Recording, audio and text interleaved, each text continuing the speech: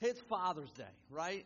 Okay, so we've been doing this series on Through the Noise. It's a study of 1 Peter, and it just so happens that this passage of Scripture, this verse of Scripture is next and applies perfectly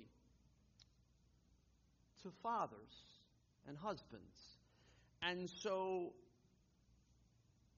it may seem like I'm piling on. I'm not, okay? If you're a husband, a father in the room, I just want you to be encouraged. See, this is the deal, okay? I know this about guys. Like, if we put out a challenge for a guy, they want to try and meet it. Well, forget meet it. They want to exceed it. I mean, like, if there's a challenge, like if I said something to anybody, like simple. It could be like the dumbest thing here, right? I could say, oh, I bet you can't run through this room in 30 seconds, right? Like, there are people jumping seats. They do all kinds of stuff to get around this room in 30 if they're a guy, okay? If I said to a guy, like, I don't think you can climb that wall. Somebody goes, I bet I could. We're not allowed to do that. Insurance, okay? So don't do it. But guys like a challenge. So this morning, I'm going to throw you out a challenge. This is a challenge. If you can live this passage of Scripture, you will be amazing. You will be God's answer to the needs of our community and our world. You will be a difference maker, and your family will appreciate it. In a lot of ways, this is a continuation of last week's message, and the last few messages have been along this same line, because we've talked about really being Christ-like in the midst of mistreatment and persecution. And this one's no different. In some ways, again, being a follower of Christ is pushing us, all of us, to live life a little counter the culture. Maybe a lot counter the culture. Peter was pushing the people of the first century to live that way, and he's pushing us to live different than the norms around us. Last week we talked about wives accepting the authority of their husbands. If you want to listen to that one, it's online. Have fun. Whether their husbands were worthy of following or not. When you look at these verses, we realize the importance of living these verses out. And as a guy, I recognize the power in these instructions. With today's focus on Royal Family Kids Camp and kids in the foster care system, and we're meeting a need that really should not exist. Okay, the honest truth is, if there was a way to do away with Royal Family Kids Camp next year because there was no need to do it, because there were no kids in the system, that would be amazing. Okay, because we really don't want kids in the system, but we want to minister to kids that are in the system. We want to love kids that are in the system. There's a reason why many of you know that Anz and I do foster care, because we believe in touching the lives of children that are in the system. Look, if everybody lived the teachings of the Scriptures, there would be no need for Royal Family Kids Camp. There would not be broken homes. There wouldn't be abused kids. There wouldn't be parents on drugs. You can go down a list. It wouldn't exist. In fact, every bit of the negatives that we deal with in our culture today is a result of sin. It was a result of the sin nature. It's a result of us being unwilling to do what God wants us to do. Look, the solution for half the equation is found right here in 1 Peter chapter 3, verse 7. It says this: in the same way,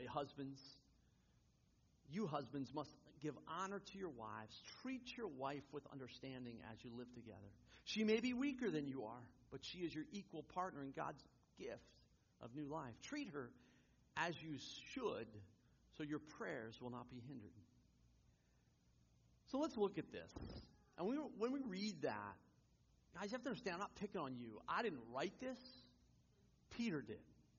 It's a biblical principle that not only found here in 1 Peter, but it's found other places in the Bible. But I actually believe that guys are willing to step up to the challenge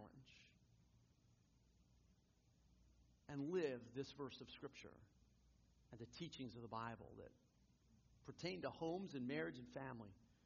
This verse and others that we'll talk about are not easy to live, but they'll make a difference. If we get right down to it, and I really wanted to bring one, but I didn't. I would much prefer to sit in my recliner, have everyone around serve me, bring me tea, wave palm branches to keep me cool, to bring me whatever I want to eat, all while I'm watching whatever sporting event I want to watch. Like the U.S. Open today. For those who don't even know what that is, okay. Look, I love the U.S. Open. It's like, it is probably one of the premier moments of television watching for me. For the rest of you, it's a premier moment for nap. I get it. I love to watch train wrecks happen in the midst of people playing golf that normally play well. And that's what the U.S. Open is all about.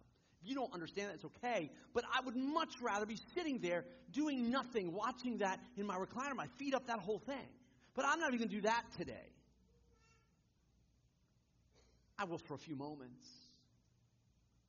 But the work of Royal Family is more important to me than that.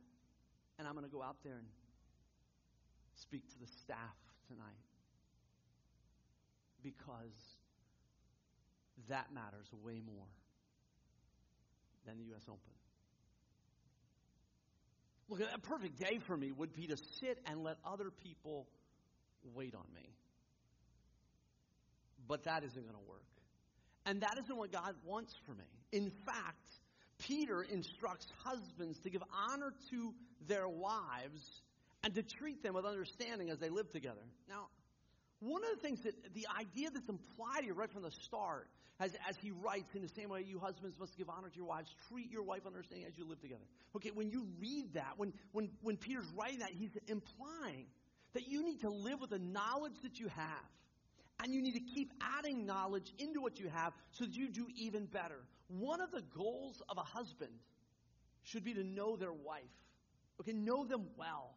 Okay, one of the reasons why Angela and I love to lead small groups, especially ones about marriage, which we do like periodically, like every third small group or whatever. I'm going to let you know a secret. We do it for the people in the small group, but we do it for us. See, because we know the investment in our marriage is worth it. So if we'll learn from those small groups, then we're going to be better for it. So Angela and I, over the last number of years, I don't know how many years we've done small groups, but periodically there's always one in there about how to be better in marriage. How to be better as a husband, as a father. Look, there's things that we've learned in those small groups. How convenient of it is for me, right, to have my wife teaching this morning. It's pretty crafty on my part, right? You'll tell her what I'm saying, so it's okay. But here's the deal. When we are talking or we're having a conversation, we've got code words to understand that we're about to step over the line. We're going to go from, like, this is normal life conversations to, if you keep on this track, life is going to stink for you. Okay? And those code words, if Angela says to me something along the lines of, you're stepping on my air hose, which comes directly from a small group, and I just lost the name of it, Emerson Eggerichs, and it's love and respect, okay? So memory sometimes goes. But if she says them along those lines, I know, time out, I'm about to cause pain. If I keep going the way I'm going, I'm going to inflict pain on her, which I don't want to do. And I don't mean pain as in physical pain. That's not. If I keep saying what I'm saying or we're going down this line, then I'm going to cause something, and it's going to cause pain for me later. Okay? So just understand that. And so we've got these code words where we understand that we've got to watch where we are at the moment. And if we'll understand that, see, that's what Peter's talking about here. He says, treat your wife with understanding as you live together. If you understand what's going on, and it works both sides on this equation, both husbands and wives, it's different things. You're gonna say things differently, or you'll cause different reactions based upon what you know. There's a reason why the scriptures teach husbands love your wives and wives respect your husbands. The reason it's taught that way is because one comes naturally for one person and the other comes naturally for the other. So the instruction is the one that doesn't come naturally. See, it's all easy for us. Look, it's easy for guys to respect other people. We do respect well. Like, that's why in this whole small group thing we talk about, that when boys say they're sorry, they don't look at each other.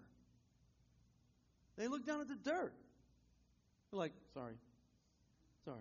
They just kick dirt and walk away. Everything's good. Or they go, yeah, we're good. Just walk away. We're good. Forget it, we're done. They could have just drew blood on each other. They could have just busted noses or whatever. They literally can go, yeah, we're good, and walk away. It doesn't come naturally for the wife to respect the husband. It doesn't come natural for the husband to love their wives. I'm not saying it's easy for either one of them to do either one of those, but it's easier to show love by the wife than it's for the husband. It's just typically, I'm just saying normally. Look, Angela uses words to help me understand that I'm going places I don't need to go. That's understanding your wife. Look, I'm not going to, that's the correct terms, I will never understand Angela completely. I will understand calculus 4 and aerospace engineering before I understand. Possibly even rocket science before I completely. Look,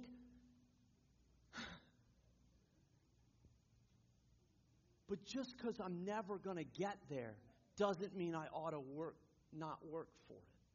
Look, I ought to be discovering things about Angela every single year of our lives together. Look, we ought to keep learning and discovering more and more about each other as we go along. That's what Peter's talking about. And as you understand more, then you give honor there. And you treat them well. The smart husband will do the things that bring enjoyment and avoid the things that cause pain. That's something just pretty simple. Figure that one out. You'll do well.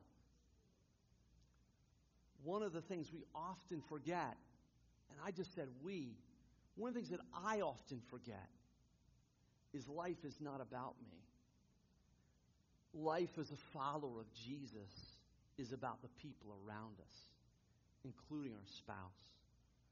We're to serve the people around us, not just be served. Jesus said, and live these words, for even the Son of Man came not to be served, but to serve others and give his life as a ransom for many. Look, our goal, I don't care which side of the equation you're on. Bottom line is, if we serve one another, if every follower of Jesus is striving to serve people around them, this world will be a great place. Again, most of the time, the path of the follower of Jesus is to take us in a different direction than the culture. It was true in the first century. It's still true today. The reason that it's true is because we tend to want to do what we like and what is most comfortable for us. And the culture feeds that. That's just the way it is. The follower of Jesus is constantly battling to sacrifice and serve. As husbands, Peter is telling us to know our wives, spend time to understand them and know them. And if we do, life will be better for us. You have to understand when Peter's writing this passage, when he's writing this letter to the churches in the province of Asia, women were not given the same value as men. I'm not saying it's right. I'm just saying that's what he's writing to, that culture. And in court, the testimony of women often only counted as a half of a person. It was a male-dominated society. Peter's instructing the husbands of the day to treat their wives better than the people around them do. And that ought to be true of us today. Husbands who are followers of Jesus should be treating our wives better than the general population does. We should be examples for others to follow. That's my goal. I want Angela and I's relationship to be an example for others to follow. I realize I'm not as good of an example as I want to be, but I'm honestly trying to get better. We've been married for almost 28 years. I'm still learning. And I will be until the day I die. I should still be discovering things about Angela until we step into eternity. We must know our wives and treat them well. We should know our wives' strengths and weaknesses. We should know how God has designed them so we can communicate in a way in which they understand. One of the greatest gifts a dad can give to his children is to love his wife. The power of that example will last a lifetime. And honestly, I'm grateful for those that have given me an example to follow. What it means to be a guy that honors the wife that God has given him. In all the years that I was around my former pastors, Virgil and Kathy, I honestly never saw Kathy open a car door unless she drove herself. Okay, and that includes if she drove with her son, Brenton. He's now married and coaches football and all that stuff. But bottom line is, I would watch them pull up no matter where it was. Brenton wouldn't even know to drive yet. He'd get out of the car. He'd walk around and open his mom's car door. Always. It didn't matter how nasty, how disgusting the weather was. Always. Look, I was privileged enough, Angela and I, to spend the time around them. And we even have spent vacations in their home and all those things. And you learn a lot about people when you stay in their home. Like when I was moving to Illinois a number of years ago, in 1996, Angela and I went there and we were going there to see about a position at the church in Pekin. And the pastors said, hey, look, we're not going to put you up in a hotel. You're going to stay with us. I'm like, what? You want us to bring our children? Yep. Bring your kids. You're all staying with us. I'm like, this should be fun.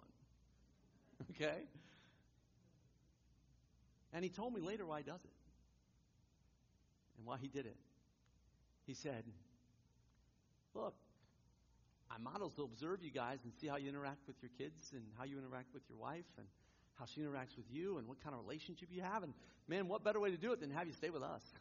I'm like, thank you. That was lots of fun. No, we're still good friends.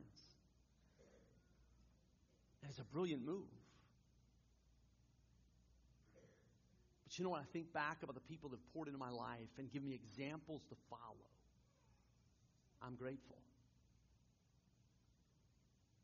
Their example is something that we ought to be striving for. And honestly, we ought to be striving to the place where in every situation, people are looking at our lives and we're saying, yes, follow me. Follow me as I follow Christ. Follow me because you're going to see an example of what a follower of Jesus ought to live like in this setting. Look, that's what it ought to be. It ought to be something where we know that we're living life as well as we can, and we've got enough going on, and we're following Christ close enough that we can say to people, look at how I'm living, follow me. Look, that may sound crazy. That may sound egotistical. It's far from it. I recognize my failures. I recognize my weaknesses, but I can't let them stay there. I need to make sure that God is at work in my life so well, and I'm allowing Him to change me regularly, that I can confidently look at people and say, follow. whether it's my children or whether it's people that live life just around me. Any one of you, I want to be able to live a life as a father and husband with my family that is worth following. If you don't, and if I don't, if I'm not worth following, I'm not worth being here. Like, I've got to be worth following. And if you can't follow my example, then I need to resign. Like that's how I feel about it. I just don't. Now, am I perfect? If you expect perfection, we're in trouble. I'm not perfect. But I've got to have enough happening that I can look at you and say, look at me and follow. Now, there may be other places you need mentors for other places in your life. But if it's marriage and relationships, I want my life to be that. Look, you can ask Angela when we get done. You'll be like, he's crazy because he's terrible. No, she won't say that. Look, we work at this. We work at this hard because we actually believe that our example matters. And that's what Peter is saying. Peter's saying to that church in that first century, look, families are a wreck around you. People are treating people poorly. You're a follower of Jesus. You can't do that. It's unacceptable. Our culture speaks that kind of language.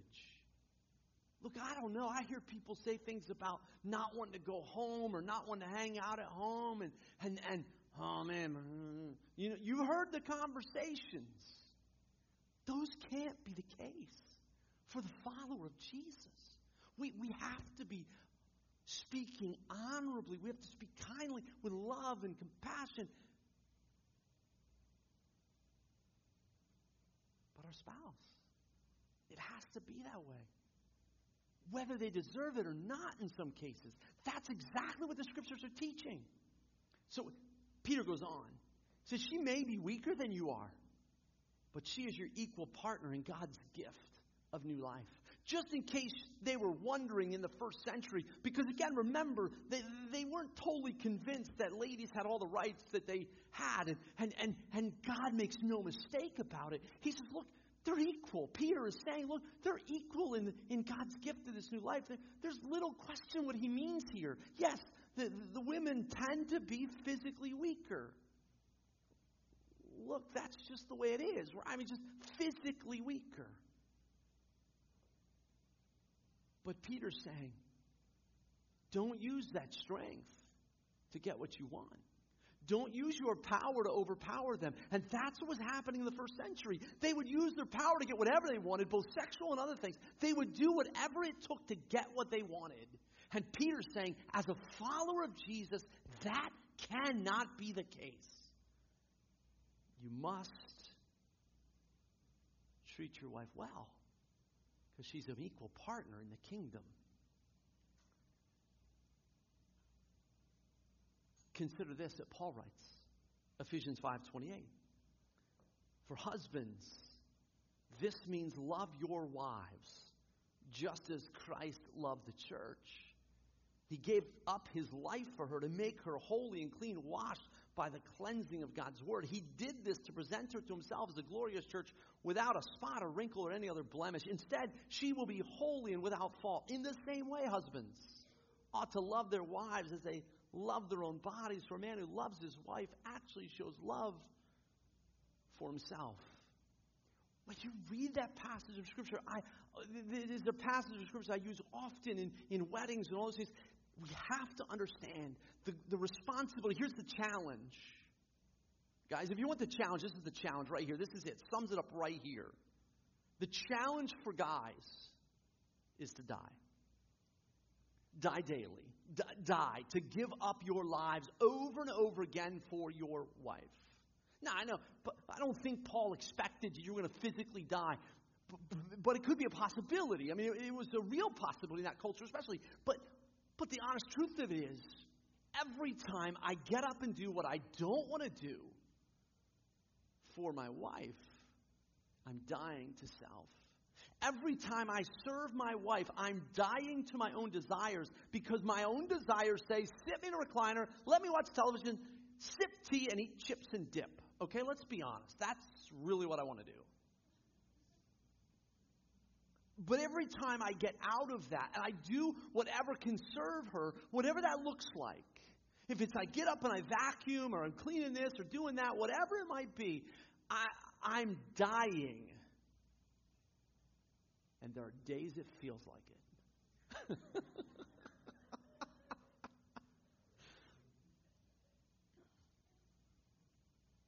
Look, if you're doing stuff you don't want to do, it's called sacrifice. It's called service. Now, you could also put it in the same terminology. It says what Paul says. Husbands ought to love their wives as their own bodies. For a man who loves his wife actually shows love for himself. It's the same principle. It continues on, and Paul taught it at the end of that chapter. In verse 31, it says, as the scriptures say, a man leaves his father and mother and is joined to his wife, and the two are united into one. This is a great mystery, but it's an illustration of the way Christ and the church are one. So again, I say each man must love his wife as he loves himself, and the wife must respect her husband.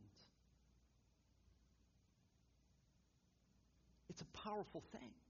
It's a powerful moment for us to recognize that when we do things for one another, we're actually serving and loving ourselves. See, because when we're talking about the marriage and family and that whole thing, husband and wife relationship, it says the two are united into one. It's the smallest example of what the church is. It's the smallest piece of the church. Two united as one. It's this example of what churches look like. And churches ought to operate in that kind of world. And it's a picture of what Christ did for the church. They're one.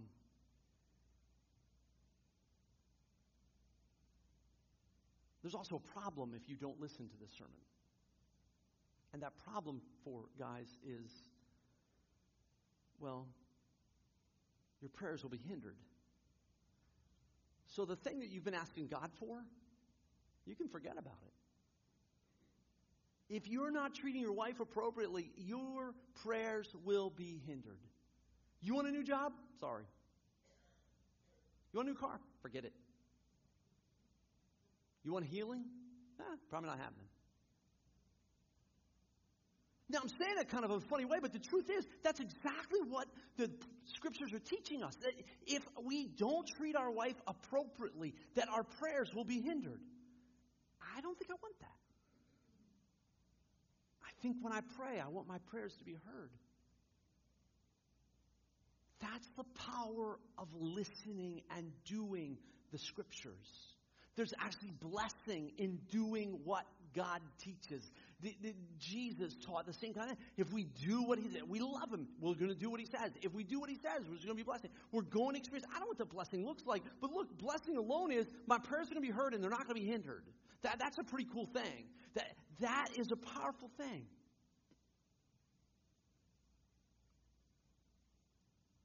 Once again, we're responsible for our actions. It doesn't matter how people treat us. That's why Jesus could pray, Father, forgive them, for they don't know what they're doing.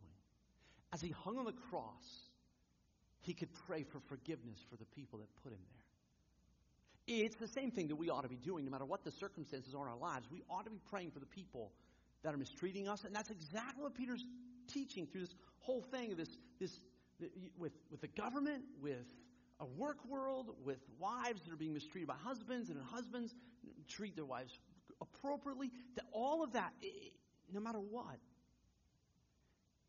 we're responsible for what we do. We're responsible for our reactions, our actions. We're responsible for those, regardless of what someone's done to us.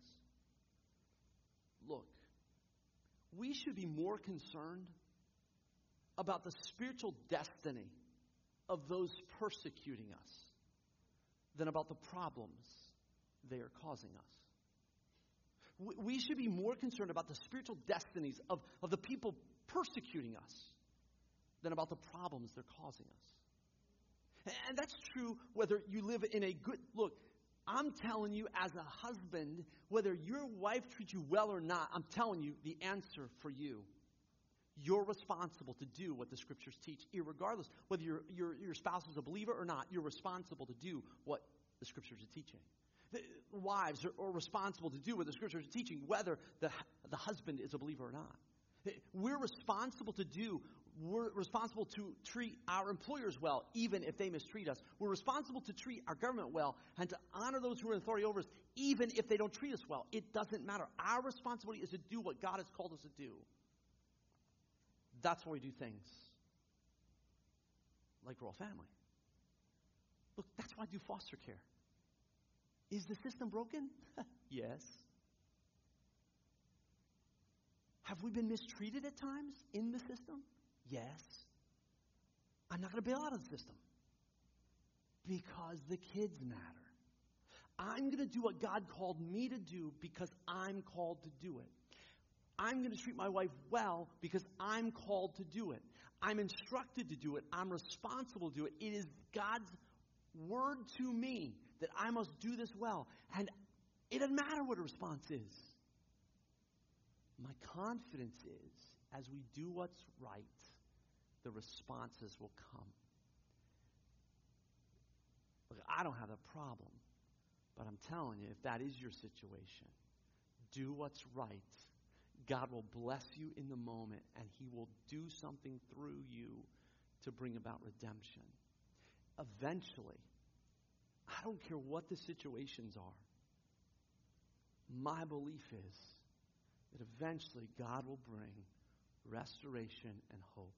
Now some things, but I'm just saying, God works in powerful ways, and He's going to do some powerful things. And all we can do is be responsible for us. And that's why the Scriptures teach us, as much as it depends on you, live at peace with everybody. Because as much as it depends on you, you do what you can do.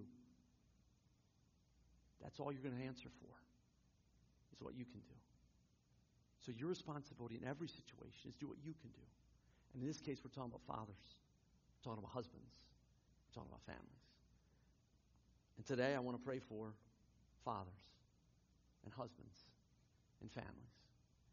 And honestly, my prayer for some of you in the midst of difficult situations is that God will give you grace and strength in the midst of it. For some of you today, when we talk about Father's Day, you hate this day for one reason or another. I'm asking God to give you grace to help you navigate the day. Maybe you had a horrible background, I don't know, horrible situations. All I know is, my God, His grace is sufficient. He's going to help you navigate the day you're going through. He's going to help you navigate the life you're living. And my prayer for you is that, one, if you've got a great situation, that it'll keep getting better. If you've got a good situation, it'll keep getting better. If you're in the middle of stress and strain, and I'm praying that it will get better. If you're in the midst of going through difficulties, I'm praying that you'll just sense the power and peace of Christ in your life today. Because He's good. He helps us. He's with us. And for husbands, I'm praying for you to die. You're paying attention. You know what I mean. I'm praying for me to die. Because that's what we need to do. Let's pray. Lord, thank you for this morning. Thank you, God, for what you're doing in our lives. And Lord, I do pray, God, for myself, Lord, that you would help me to die daily, that I might serve Angela, my family, the people around me better. Lord, that my self-interest wouldn't take over, but Lord, I'd be ruled by the interests of Christ. Lord, my life would daily be being sacrificed to your cause and to your kingdom. And Lord, I pray in our home that, God, I'll continue to, God, live in a way that honors Angela and blesses her and loves her and understands her, and we grow together and we accomplish your work in our home. that will bleed over into the work in our community. Lord, I pray that, God, in every one of the homes that are represented here, God, that you would be glorified, that you would be honored. God, that my prayer would be their prayer. God, we'd have a heart that would be after you. A heart that would say, God, help us in the midst of all that we're going through. Lord, help us to treat one another with honor and respect. Help us, Lord, to love and to care and to provide and to do the things that you've called us to do and to live the words of 1 Peter and the words of Paul, that we will surrender, that we will honor. God, I pray for those today that have gone through difficulty. Lord, today's not a day they like. Lord, I pray that you'd minister your grace into their life. Lord, that you would pour out from your resources into them. God, they would sense the love of the Father today. Lord, you would bring healing, forgiveness, and redemption into their hearts. Lord, I pray, God, for families and situations that, for whatever reason, disconnected, struggle. Lord, would you do miracles? Would you bring restoration? Would you bring healing? Lord, whether those things have been caused by actions of our own or not, Lord, I'm asking, God, for your forgiveness and your grace to be poured out upon our lives. Lord, and I pray that, God, every home, every marriage, it's a part of our church. And God, for marriages of Christians around this community, Lord, that there'll be examples of what a marriage ought to be, of what it looks like for a husband and a wife to love one another, to honor one another, to respect one another, to cherish each other, to be examples of what it means to be followers of Jesus, living in a marriage relationship. God, help us, I pray. And Lord, would you place before every one of us examples to follow? And Lord, would we be examples for others to follow? God, help us, I pray. Lord, I pray for fathers today. Thank you, God, for the investment of dads in the lives of children. Our products, would you help us to continue to do that, whether kids are grown and gone, or God, that we'd always find a way to be a dad, to be a father for our kids, no matter how old they are. Lord, can you use us to encourage those coming behind us to do this well? May we be examples for them to follow.